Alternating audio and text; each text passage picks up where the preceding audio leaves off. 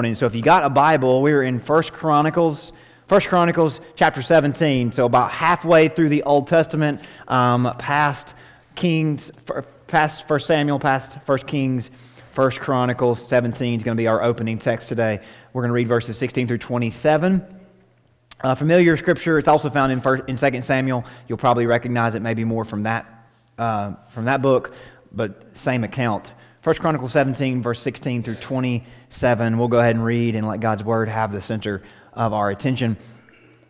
Verse number 16, if you found your place, it says, Then King David went in and sat before the Lord, and he said, Who am I, O Lord? And what is my house that you have brought me this far? And yet this was a small thing in your sight, O God, and you have also spoken of your servant's house for a great while to come, and regarded me according to the rank of a man of high degree, O Lord God. What more can David say to you for the honor of your servant? For you know your servant. O Lord, for your servant's sake, and according to your own heart, you have done all this greatness in making known all these great things.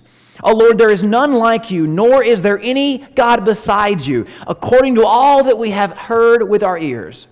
And who is like your people Israel, the one nation on the earth, whom God went to redeem for himself as a people, to make for yourself a name by great and awesome deed, by driving out nations from before your people, whom you redeemed from Egypt? For you have made your people Israel your very own people forever, and you, Lord, have become their God. And now, O Lord, the word which you have spoken concerning your servant and concerning his house, let it be established forever, and do as you have said.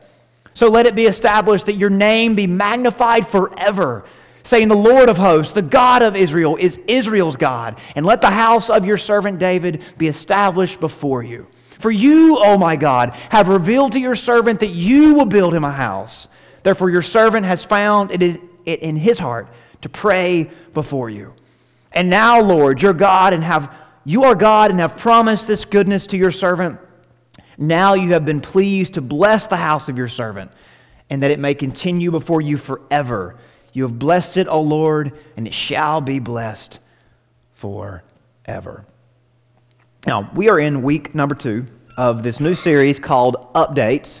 A couple of weeks ago, an update came to every one of us, and the update was called 2020. And much like what may pop up on your phone every once in a while, or on your computer, or some other device that you have, updates come at us from every different angle in our world today. Now, most of us in the year 2020, we're familiar with the idea of a software update.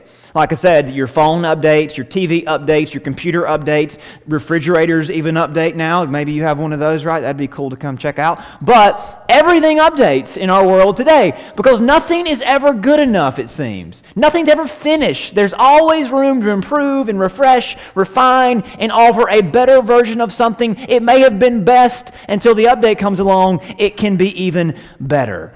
Even if you were satisfied or weren't really expecting or interested in an update, that's just how technology works, isn't it? It always wants to update.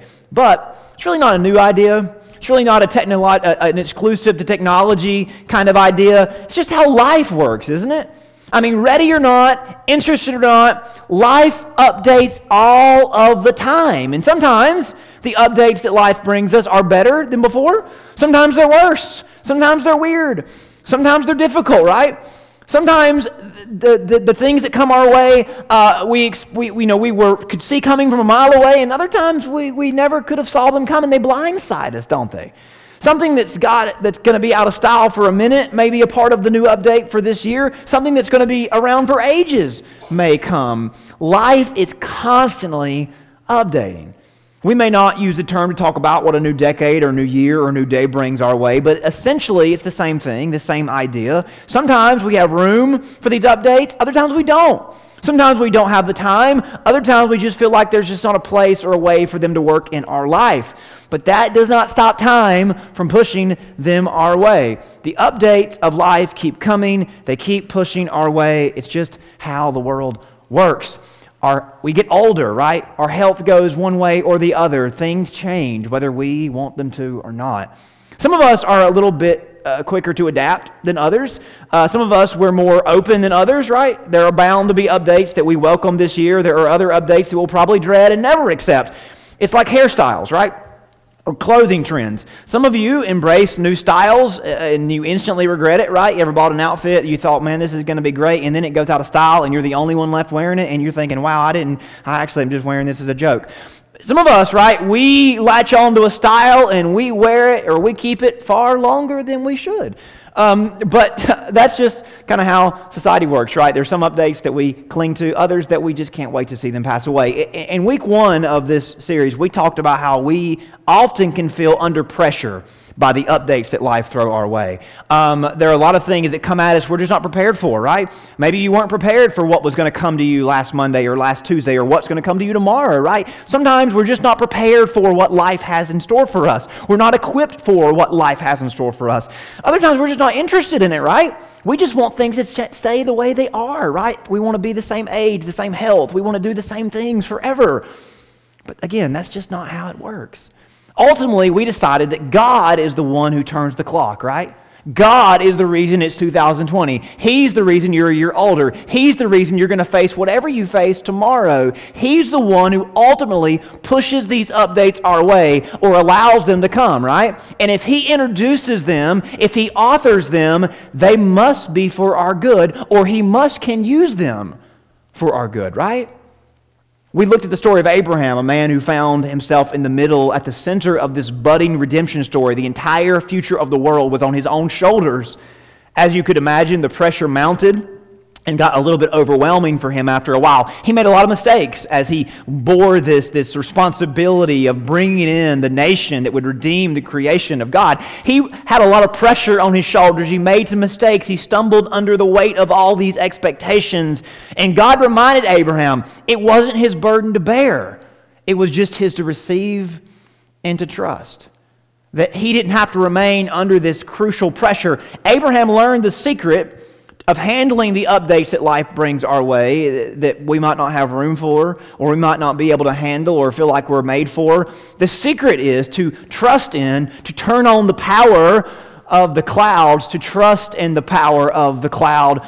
As in, rather than being under pressure, we can come under God's power, under heaven's power. We can sync up to, we can connect to, we can bow before the power of God, seeking Him, trusting in Him for guidance and strength. So no matter what life brings our way, we will be prepared for it. We will be able to handle it. Now, we won't always have time, room, or the way. But God controls time. He can make room. He is always the way, right? So when you don't have time for something or don't have room for something or you don't see it working out for you, it's just not going to be feasible for you. You didn't expect it. You didn't want it. You didn't ask for it. But that doesn't mean the doctor doesn't tell you it's going to happen. And that doesn't mean that life's just not going to bring it your way, right? It doesn't matter if we don't have time or don't have room or just don't see it being a way for us. God controls time. God can make room. He is always the way. So what may seem impossible, God can make possible. Through the power of the heavens, through the help of God. Now, no doubt, there are going to be some updates that come your way that seem impossible. And you're going to look yourself in the mirror, you're going to look at somebody that you love, you're going to look at a situation in front of you, and you're going to wonder, how is this even possible? How could God even expect me to deal with this? With God's help, nothing has to be impossible. All things can be and are possible with God. You may feel the pressure of life right now, but that pressure can be turned into power, right? That pressure can be channeled. God's power can be channeled through that pressure, through that scenario. You have to trust in Him. He's the one that brought it to you. He's the one that can bring you through it. Now, this week, we're going into an opposite direction. I wanted to repeat all that stuff just to encourage you in case the next part of this doesn't so much encourage. We're going to go in the opposite direction. Now, again, last time that was very comforting. I really got some help from that. I hope you did as well. Today is a little more challenging, but I still think it's comforting. I think we'll walk away feeling better than feeling worse, but we'll see how that works out. Rather than talking about the update of pressure that might come our way this year, I want to talk about the updates of privilege that are no doubt to come our way this year. Let's just be frank. We live in the most privileged country in the world.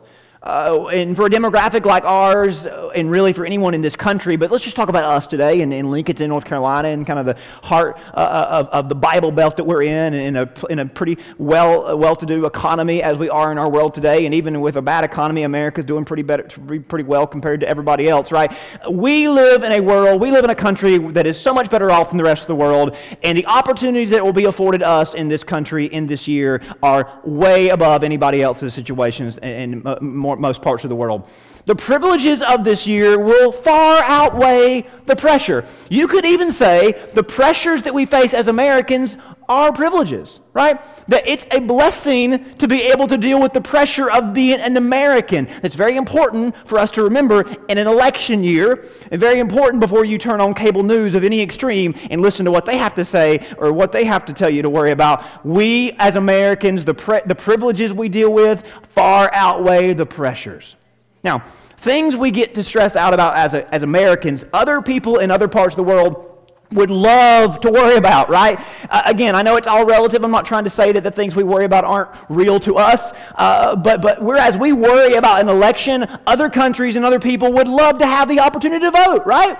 We worry about which way democracy will take us. Other people would just love to have democracy, right? I mean, we worry about medical bills. Many in our world would love to have medical attention, right? I mean, we worry about trying to juggle our families, our jobs, our education, our hobbies, right? And many in the world never get to know what a hobby is. They never know what education is, right? And they work in conditions that are far more extreme than what we ever face, right? We get overwhelmed trying to balance our plans and our obligations, but many live in countries where they would love to have freedom at all, right? So again, I'm not downplaying the struggles that you might face this year. I'm just wanting to say, no matter what kind of pressure they bring, that pressure as an American is still a privilege. And I know that might not make you feel better, but I want to put that in perspective for you today. I want us to kind of understand that, and I think God wants us to understand that. For most of us, most of the updates that will come our way in 2020 will be privileges, and this is where faith is so important. It's where faith in a relationship with God is so crucial. So please hear this. You see, privilege, the very definition of the word privilege, is a blessing, an advantage, an immunity. And immunity means something that buffers you between what most people experience, right? It's a leg up on most everybody else. Regardless of how you see the world, how you understand life, the very notion and nature of privilege brings with it an internal sense of ought, a sense of awareness. Jesus told a parable one time about the end, about eternity. And when Jesus told parables about eternity and about the end, he always would leave them very open-ended. He would always leave them or end them in a very abstract way that would get people asking more and more questions, and he never would answer the questions. He told a parable one time about the difference in eternity for those who had lived a life of privilege and those who had lived a life of misfortune and lack of things that most people take for granted. And at the end of that parable, Jesus just kind of leaves it like this. Everyone to whom much was given, of him much will be required. And from him to whom they entrusted much, who's they? He doesn't answer. They will demand the more. So Jesus says, I know this goes on in your heart, that when you've been given a lot, and what's a lot? I know it's relative, but when you've been given much, when you've been given a lot, there is something inside of us that says, I'm required to do much with it. When we've been entrusted a lot, there's something inside of us that says, hey, there's a demand for me to do more. There's something about that statement that as believers who know there's more out there, we aren't just in a bubble. We also know that there's something after this life. There's something that this sense of awe enlarges to. And for most of us, privileges are normal, right? It's our standard. We've grown up in a country, in an era where privilege is expected, where privilege is an entitlement, right? And listen, only bitter, unhappy people would resent or decry this for any generation. This is awesome and it's great, and I hope every generation to come has it better than the previous generation, right? I don't want someone to have to pay $3,000 for a VCR, right? Like, I didn't have to, but somebody did, right, back in the 80s. That was you thought, wow, this is going to last me forever, and then you don't even know where it is anymore, right? I'm glad that it's easy to access stuff, whereas maybe years ago it was more expensive, right? I'm glad that some burdens are alleviated, and I hope that they continue to be alleviated for generations to come. But I feel like our society, and I feel like our world is at such a crucial point in history where if we don't stop and recognize our privilege, our privilege may wreck us. You hear that? If we don't stop and realize our privilege might ruin us, because privilege isn't normal. Privilege is not promised. The ruin of privilege is far and much worse than the ruin of pressure. Unresolved pressure might hold you back, but unrecognized privilege will set us all back. What I mean by that is if we've been dealt privilege in this life, if we don't acknowledge it and don't understand what we're required to do with it, then we are not progressing, but we're regressing. And you say, what if I don't know? What if I don't realize I've got privilege? And listen, that's what the church is placed on the earth for, to call out and reflect God's truth, to show us our true purpose and the true purpose of all the updates that life brings us. Left alone, especially in our country, we will become spoiled, entitled, and awful people to be around. And honestly, we wouldn't be around for too long. This is why God's Word speaks so clear on this, to keep us from becoming so drunk with privilege that we miss out on what God is actually trying to do with us and do through us. Privilege isn't some secret curse or burden. It's a beautiful, God-given opportunity. Hear me very clearly. And it's not that God wants to take it away. God wants those of us who have privilege to know why we have privilege. You hear that? God doesn't want to take it away from you. He doesn't want to say, well, you should feel bad for having it. He just wants you to know why you have it. What your true purpose is and what its true purpose is. And here's the thing. It's very important. How we respond to the privileges of life determines so much about where we're headed. Because we're all headed somewhere, aren't we? And what we do now will impact what happens next and who we are next. How we respond to today's privilege determines if there will be any of it tomorrow and what kind of person we will be in the future. That's why this is such a big deal. Here's how I know this. America is not the first wealthy country to ever be established on planet Earth.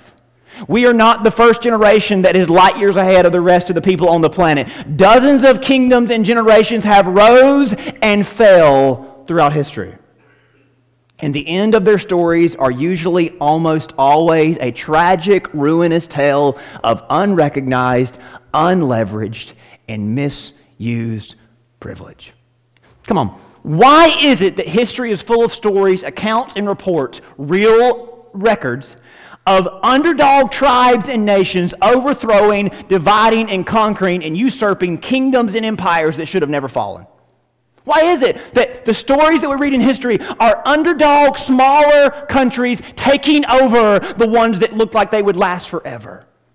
Why is it that the mighty fall so far and so hard? Maybe you've never thought about it before, and I wouldn't either if I were you. I get paid to think about this stuff, and it can be kind of a bummer, kind of a down note to sleep on, but it's only a bummer if you'd rather believe the lie that society and culture tries to tell us, that we shouldn't give thought to the privilege that we have.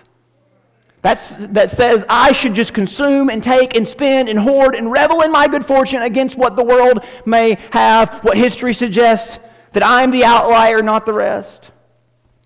History, and I'll go deeper to say eternity, begs for me to consider my privilege and put it in perspective and not get lost in the updates of privilege and think, well, I just want more and more and more, and I'm glad that everything's so good for me and maybe not for others, but it's not my problem.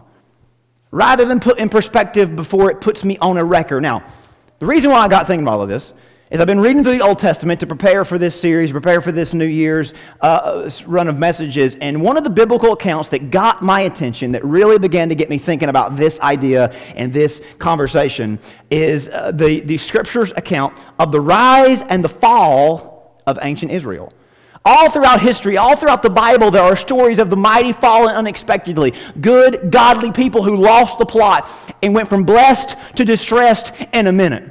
There are so many accounts that speak to this. And as I've been reading the Old Testament, one particular story of one particular family got me thinking and inspired this conversation.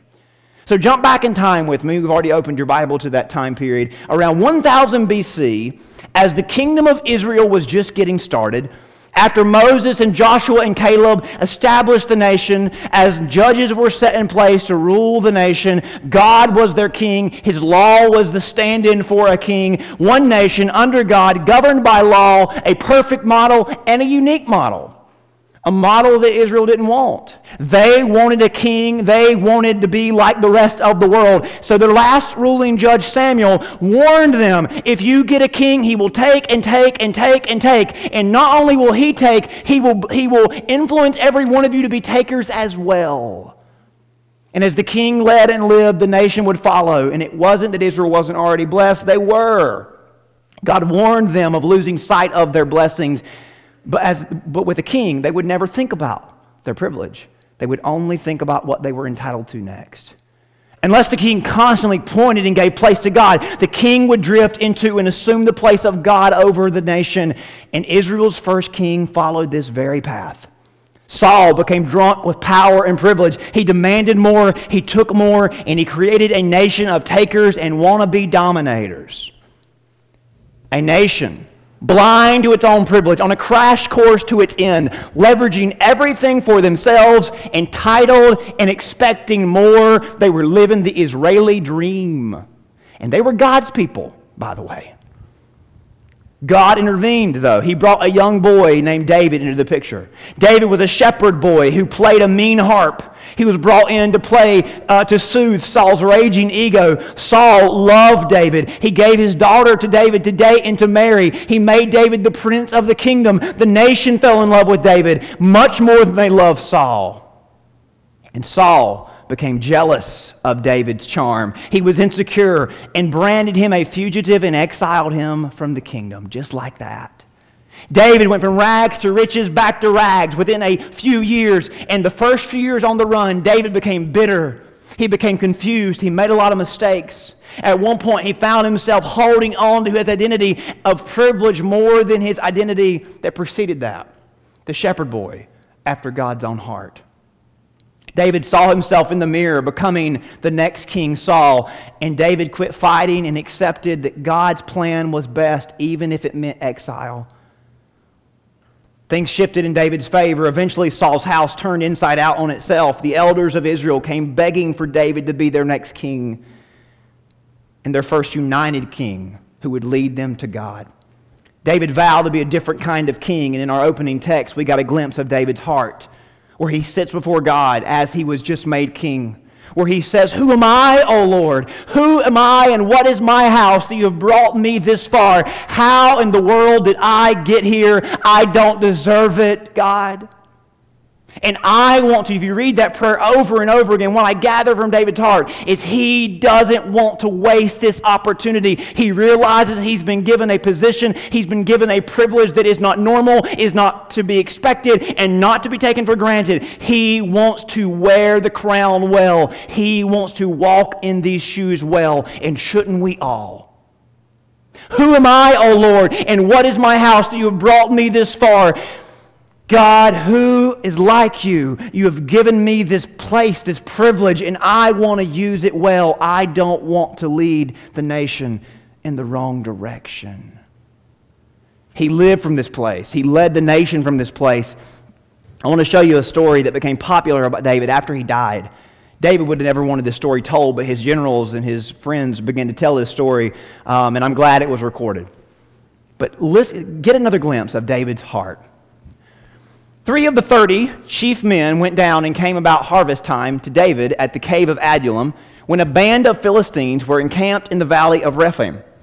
David was then in the stronghold, and the garrison of the Philistines was then at Bethlehem. Now, here's the story. David is on the battlefield fighting as the general, as the commander-in-chief of his army. David is in a stronghold surrounded by an army of the Philistines. Meanwhile, another band of Philistines are encroaching, are surrounding his hometown of Bethlehem. And David's heart begins to break. David loved Bethlehem. He had so many memories there. His family was there. And the next statement is more of just an expression of David's sentiment toward Bethlehem than actually a request. But listen to this. David said longingly, "Oh, that someone would give me water to drink from the well of Bethlehem." David says, I love my hometown. The water there is better than anybody else's water. It's just a reservoir. It's a resource of all the good things I've ever come to know. I pray that my hometown is safe. I pray that my family is safe. God, please, please, please, oh, that I could just taste the water from that well one more time. But here's the thing. Kings in the ancient world were absolute monarchs. If they said something like this and you were a general or you were part of their group, you did exactly what they said, even if they didn't mean it literally. That if the king said, "Hey, I want something," you went and got it, because he might kill you if you didn't go get it. Now, David wasn't that kind of king, but the way the world was wired, the way the people were wired, the way Saul had trained them, if a king says, "I want something," you do whatever you got to do to get it. Now, get this. Then the three mighty men broke through the camp of the Philistines, drew out water out of the well that was by the gate, and carried it to David. "Hey, excuse me, pardon me, we're not here to fight you. We just need to get some water for the king because he's thirsty." What? Aren't there other wells? Yeah, there's other wells, but the king said he wanted water from the well of Bethlehem. He's a little boy, he grew up here, he loves this water. We think this is crazy, but hey, we're in his army. He said, "I need something," so we went to get it. Now, that's kind of wild and crazy, but you could imagine it happening, right? They carried it and brought it to David. Now, get this. But he would not drink it. "Well, I thought you wanted some water, David." What?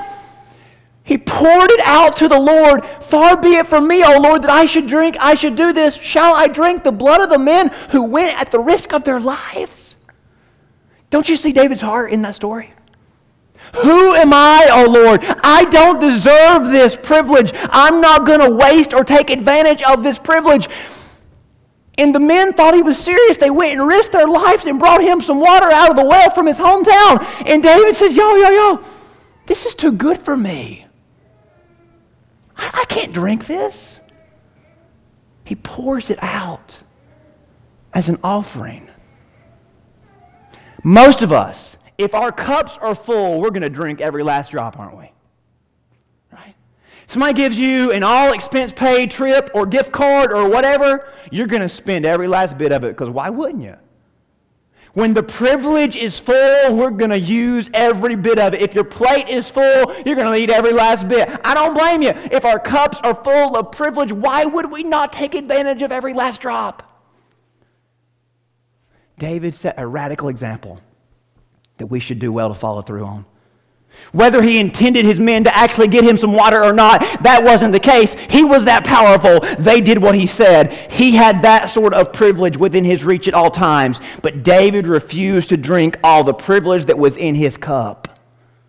And listen, it was his cup. He was the king. He didn't have to ask anybody, "Have I took advantage of too much of my privilege? Have I done too much? Have I spent too much?" It was his. He owned it all. He was the absolute monarch.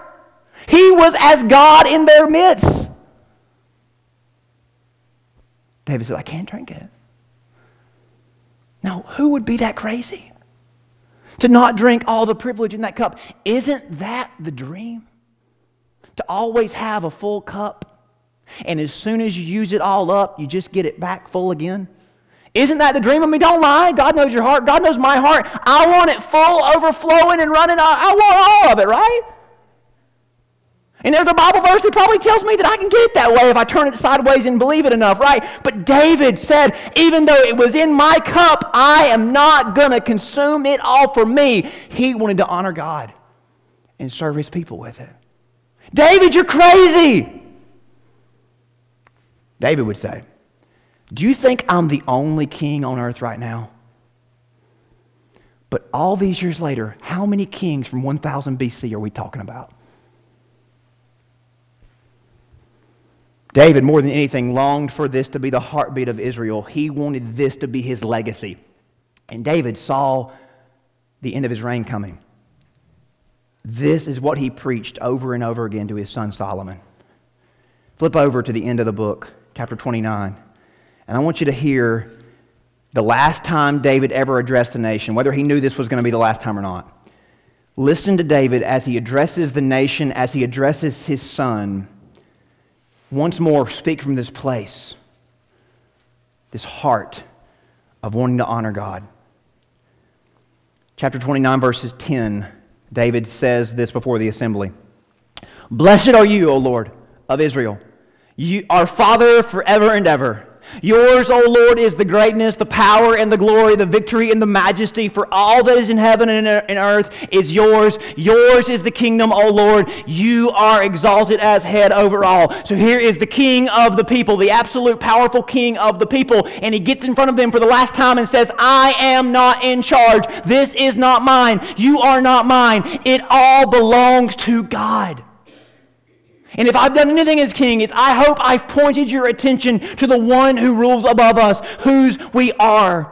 Both riches and honor come from you. You reign over all. In your hand is power and might. And your hand is to make great and give strength to all. Now therefore, O God, we thank you and praise your glorious name. And who am I and who are my people that we should be able to offer so willingly as this? For all things come from you, and of your own we have given to you. For we are aliens and pilgrims before you, as were our fathers. Our days on earth are as a shadow and without hope. O Lord our God, and all of this abundance that we have prepared to build you a house for your holy name is from your hand and is your own. I know also, my God, that you test the heart and have pleasure in uprightness. As for me, in the uprightness of my heart, I have willingly offered all these things. And now with joy I have seen your people who are present here to offer willingly to you. O Lord God of Abraham, Isaac, and Israel, our fathers, keep this covenant and intent of the thoughts of the heart of your people. Fix their heart towards you. And give my son Solomon a loyal heart to keep your commandments and your testimonies and your statutes, to do all these things, to build the temple for which I have made provision. So what does David's heart beat? He has done it all. He has tried his best to set this standard. And his one request is that Solomon doesn't waste the opportunity in front of him. Because David knows, as Solomon goes, all the people will too. Solomon was his heir apparent. He wanted so badly for Solomon to have his privilege and opportunity framed in the proper perspective. David had other sons, two of which died tragic deaths. Another that couldn't be trusted with power, tried to steal the throne already. David appointed Solomon, a teenager, to be the next king. David left behind for Solomon tons of resources, plans, maybe most of all, a heart of wisdom. This desire that he would handle and leverage his privilege well. Use his privilege for good, not allow his privilege to use him. When Solomon found himself rushed into office, far younger than anticipated, just shy of 20 years old, David, barely past 70, had passed away. Solomon knew he was in over his head. Everyone around him knew it too. Solomon had so much advice from David, so much truth. David wrote to Solomon that Solomon would write later on to his own sons. My son, be attentive to my words. Incline your ear to my sayings. Guard or keep your heart with all vigilance, for from it flowed the springs of life. He wrote, ponder the path of your feet, then all your ways will be sure. Do not swerve to the right or the left. Turn your feet away from evil. He sought the Lord. He asked for even more truth and more wisdom, but this couldn't make the battle within his heart any easier. Just like all the truth in the world doesn't make our battle any easier. And here's the reason I think we struggle with this so much. See, we're not on a truth quest. We're on a happiness quest. We don't wake up every day saying, I wonder if I can find some truth. We wake up and do most of the things that we do because we want to be happy. We want to have a good life. And that's okay. That's great. That's being a person. We will jettison truth in a minute if it seems that there's happiness to be found and experienced somewhere. Our flesh is like that, isn't it? We usually follow our privilege headlong, drinking all this in the cup without giving thought to what else it may have been given to us for. You see, privilege has a way of capturing our attention while also blinding our vision. You see that? You know why Solomon spent his older years writing many proverbs about guarding your heart, about pondering the path of your feet? Because he was so guilty not doing those things as a kid when he became so overwhelmed with his privilege. See, Solomon never intended to let privilege get the best of him. He paid more attention to his privilege than his purpose, though. He never intended to lose the will, lose the control, but he just paid more attention to his privilege than his purpose. And we all know this. Attention, not intention, determines direction. If you intend on going somewhere, but your attention is somewhere else, you're not going to head there. Direction, not your intention, determines your destination. Solomon ended up far from where he wanted to be, intended to be, and with him the whole nation fell victim to entitlement and privilege. His own children split the kingdom in half because they found themselves in their privilege forsaking their God-given identity and purpose. Solomon realized after it was far too late what his dad was trying to teach him. Privilege needs to be put in its place before it removes us from our place. Privilege is good, but it's not God. We belong to God, not privilege. Privilege at its best is meant to be leveraged for our eternal purpose. See, whatever privilege we have today is meant to complement our true purpose and identity, not compete for it. Because our true identity has far more to do with who we are than what we have or where we are at. Privilege has a way of distorting value. Value has nothing to do with what we have. It has to do with who we are, whose we are. David knew that his greatest privilege was being a child of God. David introduced this concept to the world, calling God his Father. Jesus made this the basis for his ministry, in which and wherein he instilled value to every single person. And Jesus had plenty to say about the things that often compete for our focus and our attention. Jesus gave radical commands with regard to privilege that causes us to stumble or competes for our purpose. Jesus said if we find identity in our privilege, it'd be better to lose the privilege than lose your soul. He said this, if your hand, as in what you got in your hand, the privilege, if your hand causes you to sin, cut it off. It's better for you to enter life crippled than with two hands go to hell. If your foot, if your superior stance, if your superior vision, the way you see the world, the way you have it in the world causes you to stumble, it'd be better to go into life with less of you than none of you. That's why Jesus often said, sell it if you got to, deny it if you must, if it means holding on to me. But y'all are smarter than that. Y'all are wiser and you're better than that. Such radical means may be necessary, but it doesn't have to be the only option. What if we beheld our privilege like David did in this text that we just read? What if we lived each day, putting privilege in its place back into the hands of whom it came from? Asking Him, seeking Him, entrusting our wills to Him. How am I to use this? How should I handle this? How should I honor you with this? Because, believe me, if we don't do this, privilege will ruin us. It will rob us of true joy. It lays its eyes on our souls and won't stop until it's extracted every bit of purpose from us. It will use us far more than we'll ever use it. And the damage it will do to us is far greater than any joy we could ever get from it. I'm thankful for God's Word that puts privilege in its proper place. I'm hopeful that we'll allow God's Spirit to guide and lead and use it for good rather than it using us for evil. I want to leave you with this encouragement, this challenging word from the New Testament that gives so much advice as to how we ought to handle and leverage the privileges we are no doubt to receive this year. As for the rich, the privilege, that's me and you, it's all of us. As for the privilege in this present age, charge them not to be haughty nor to set their hopes on the uncertainty of privilege or riches, but on God who richly provides us. So who did it come from? From God, right? It came from Him. How can we truly enjoy it? Do good, be rich in good works, be generous and ready to share. Thus storing up treasure for themselves as a good foundation for the future, so that they may take hold of that which is truly life. Don't allow privilege to become a stand-in for life. There's more to life. The life that we have from God, the life that is from His own hands. The blessings we've been given are a means of using and finding our true purpose. Don't ever let them take the place of your true purpose and identity as a child of God. Let me pray for you. Father, thank you for putting privilege in its place. Lord, you're the one who gave us the privileges that we have. You're the one that blessed us like you have blessed us, Father. But more than those blessings, more than the privileges, is who we are.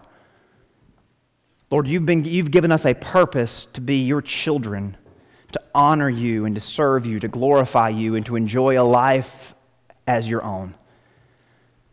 Father, I pray we not be distracted by the privileges that we no doubt will receive this year, we no doubt already have, but help us to keep our eyes on you and pay attention to your calling over us, not just what our privilege may say we can do.